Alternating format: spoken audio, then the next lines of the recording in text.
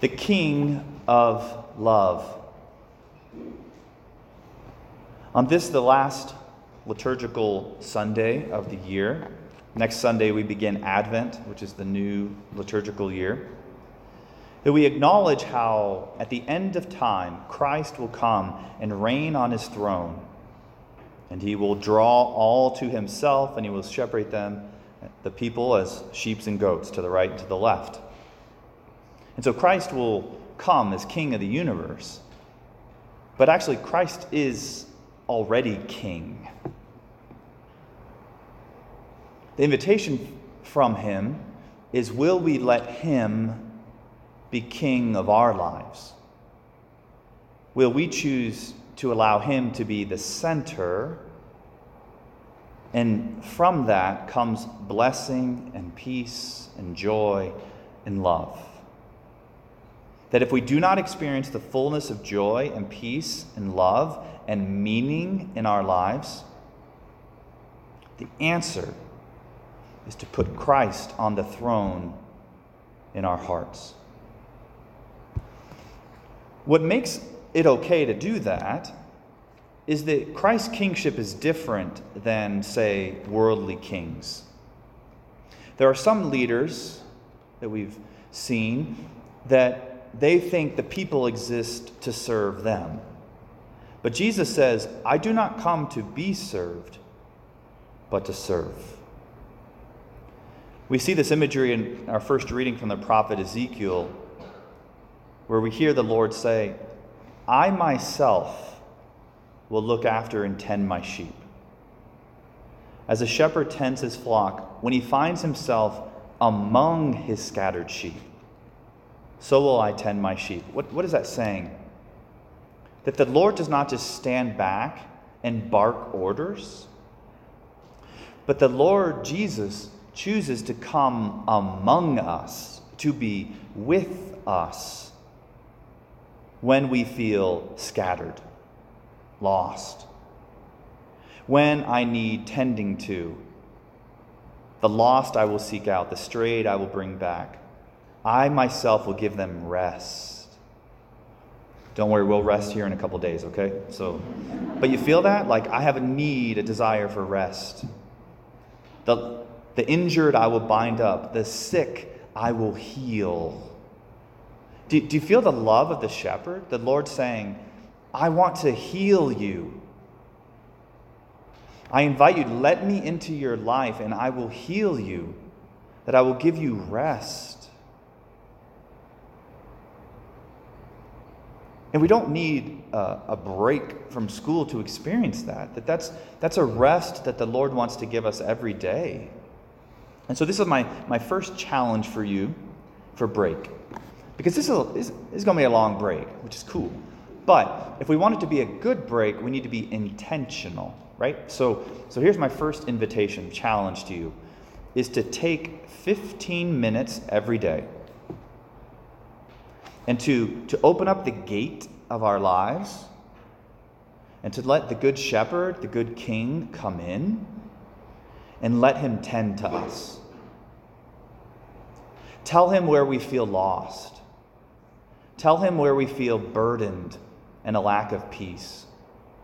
Tell him where it's sensitive. Tell him about the relationships where we feel kind of put off or annoyed or angry, hurt. And let the good shepherd minister to us. That's who he is. That's what he wants to do. But he respects the sovereignty of our own space.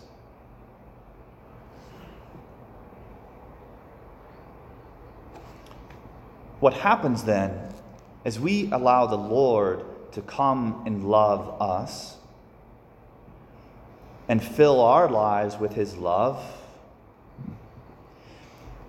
that begins to operate in us, that we become moved and go out to seek to love him. Like, Lord, thank you for your love. Now I feel moved and I want to go love you in your sons and daughters. 1 John 4:20 says, if anyone says, I love God, but hates his brother, he's a liar. For whoever does not love a brother whom he has seen cannot love God whom he has not seen. That we express our love for God and our love for others. That's what Jesus says we're going to be held accountable to at the end of our lives. This isn't, a sum of our works, but he's saying, how have you expressed your love for me? How have you shown it? Yeah, you said it with your words. Like, yeah, I love God. God knows I love him. But how have you shown it? Because the showing it makes it present in the world, and it also makes it present to me. It reminds me that I do love the Lord. And actually, by loving the Lord, I increase in love of the Lord. Because the temptation for us in our brokenness, what do? We can turn inward. But as we are healed, our healed brokenness allows us to turn outward with love. I was having lunch with somebody this week, and he was sharing with me that, like a lot of us probably, his whole family's not going to be together on Thanksgiving. And I was like, well, tell me, how's your family doing? And he said, he was really proud. He said, my son, who already has 4 kids, has taken in 2 kids in foster care. I was like, that's incredible. That so many people, so many of us, when we're wounded and trying to figure it out, we're just trying to figure it out for ourselves. But this family who is Christian, that they realize, like, no, how can we love others? How can we serve? It's not about us. It's not about us. The Lord makes it about us. He wants to love us.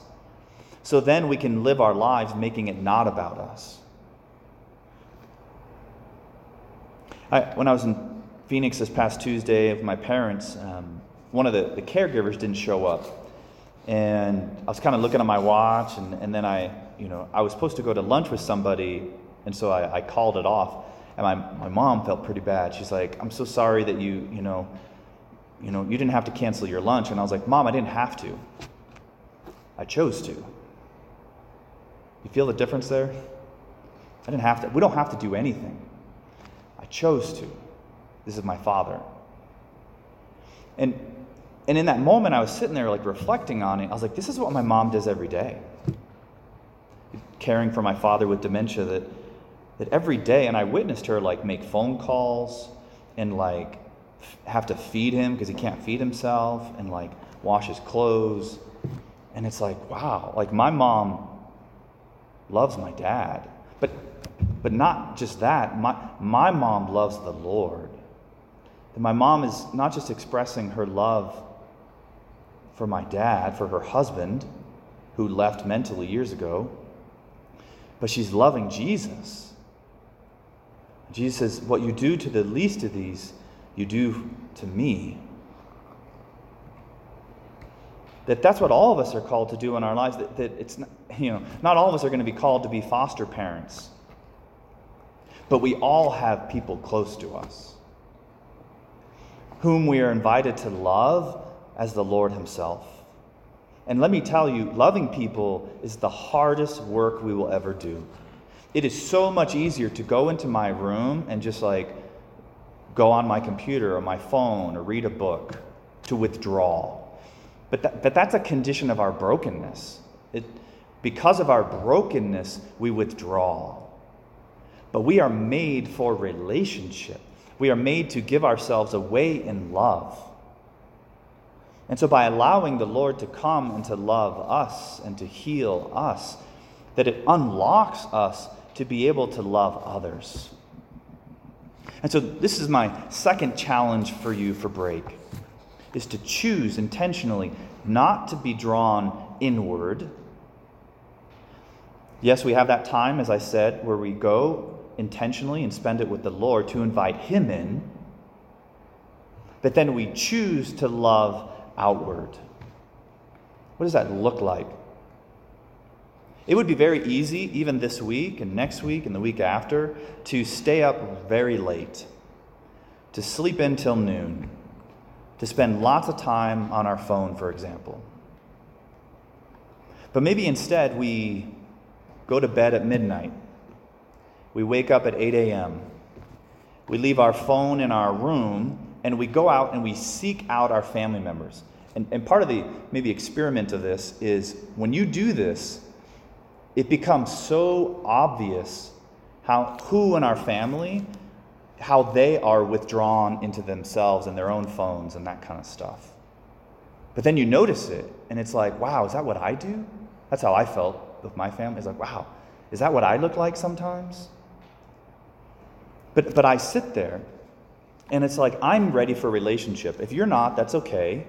But I'm here seeking you out to love you because you're my family. And I love Jesus in you. Maybe it means, going out and cleaning the kitchen or doing those other things. Do you feel what I'm talking about here? I think we think like, I have to go become Mother Teresa and serve the poor. I have to become a focused missionary. Like, all those things are great. But as Mother Teresa said, love begins in the home. And the first person to conquer with love is ourselves. To love ourselves enough to be present to the Lord and to be present to others. That could be the greatest gift of love you give your family this break. Being present to them.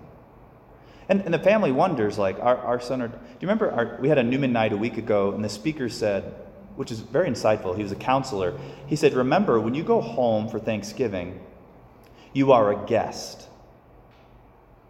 Because it's your parents' house, right? And we think like, no, I'm going to my house. It's like, no, honey, like you're like we went off to college. We're an adult. We're 18. And we come home, we're guests. And our parents are looking at us. Have they become an adult? Have they matured? They go to Mass at the Newman Center. Have they really grown in love? Or is it all about them still?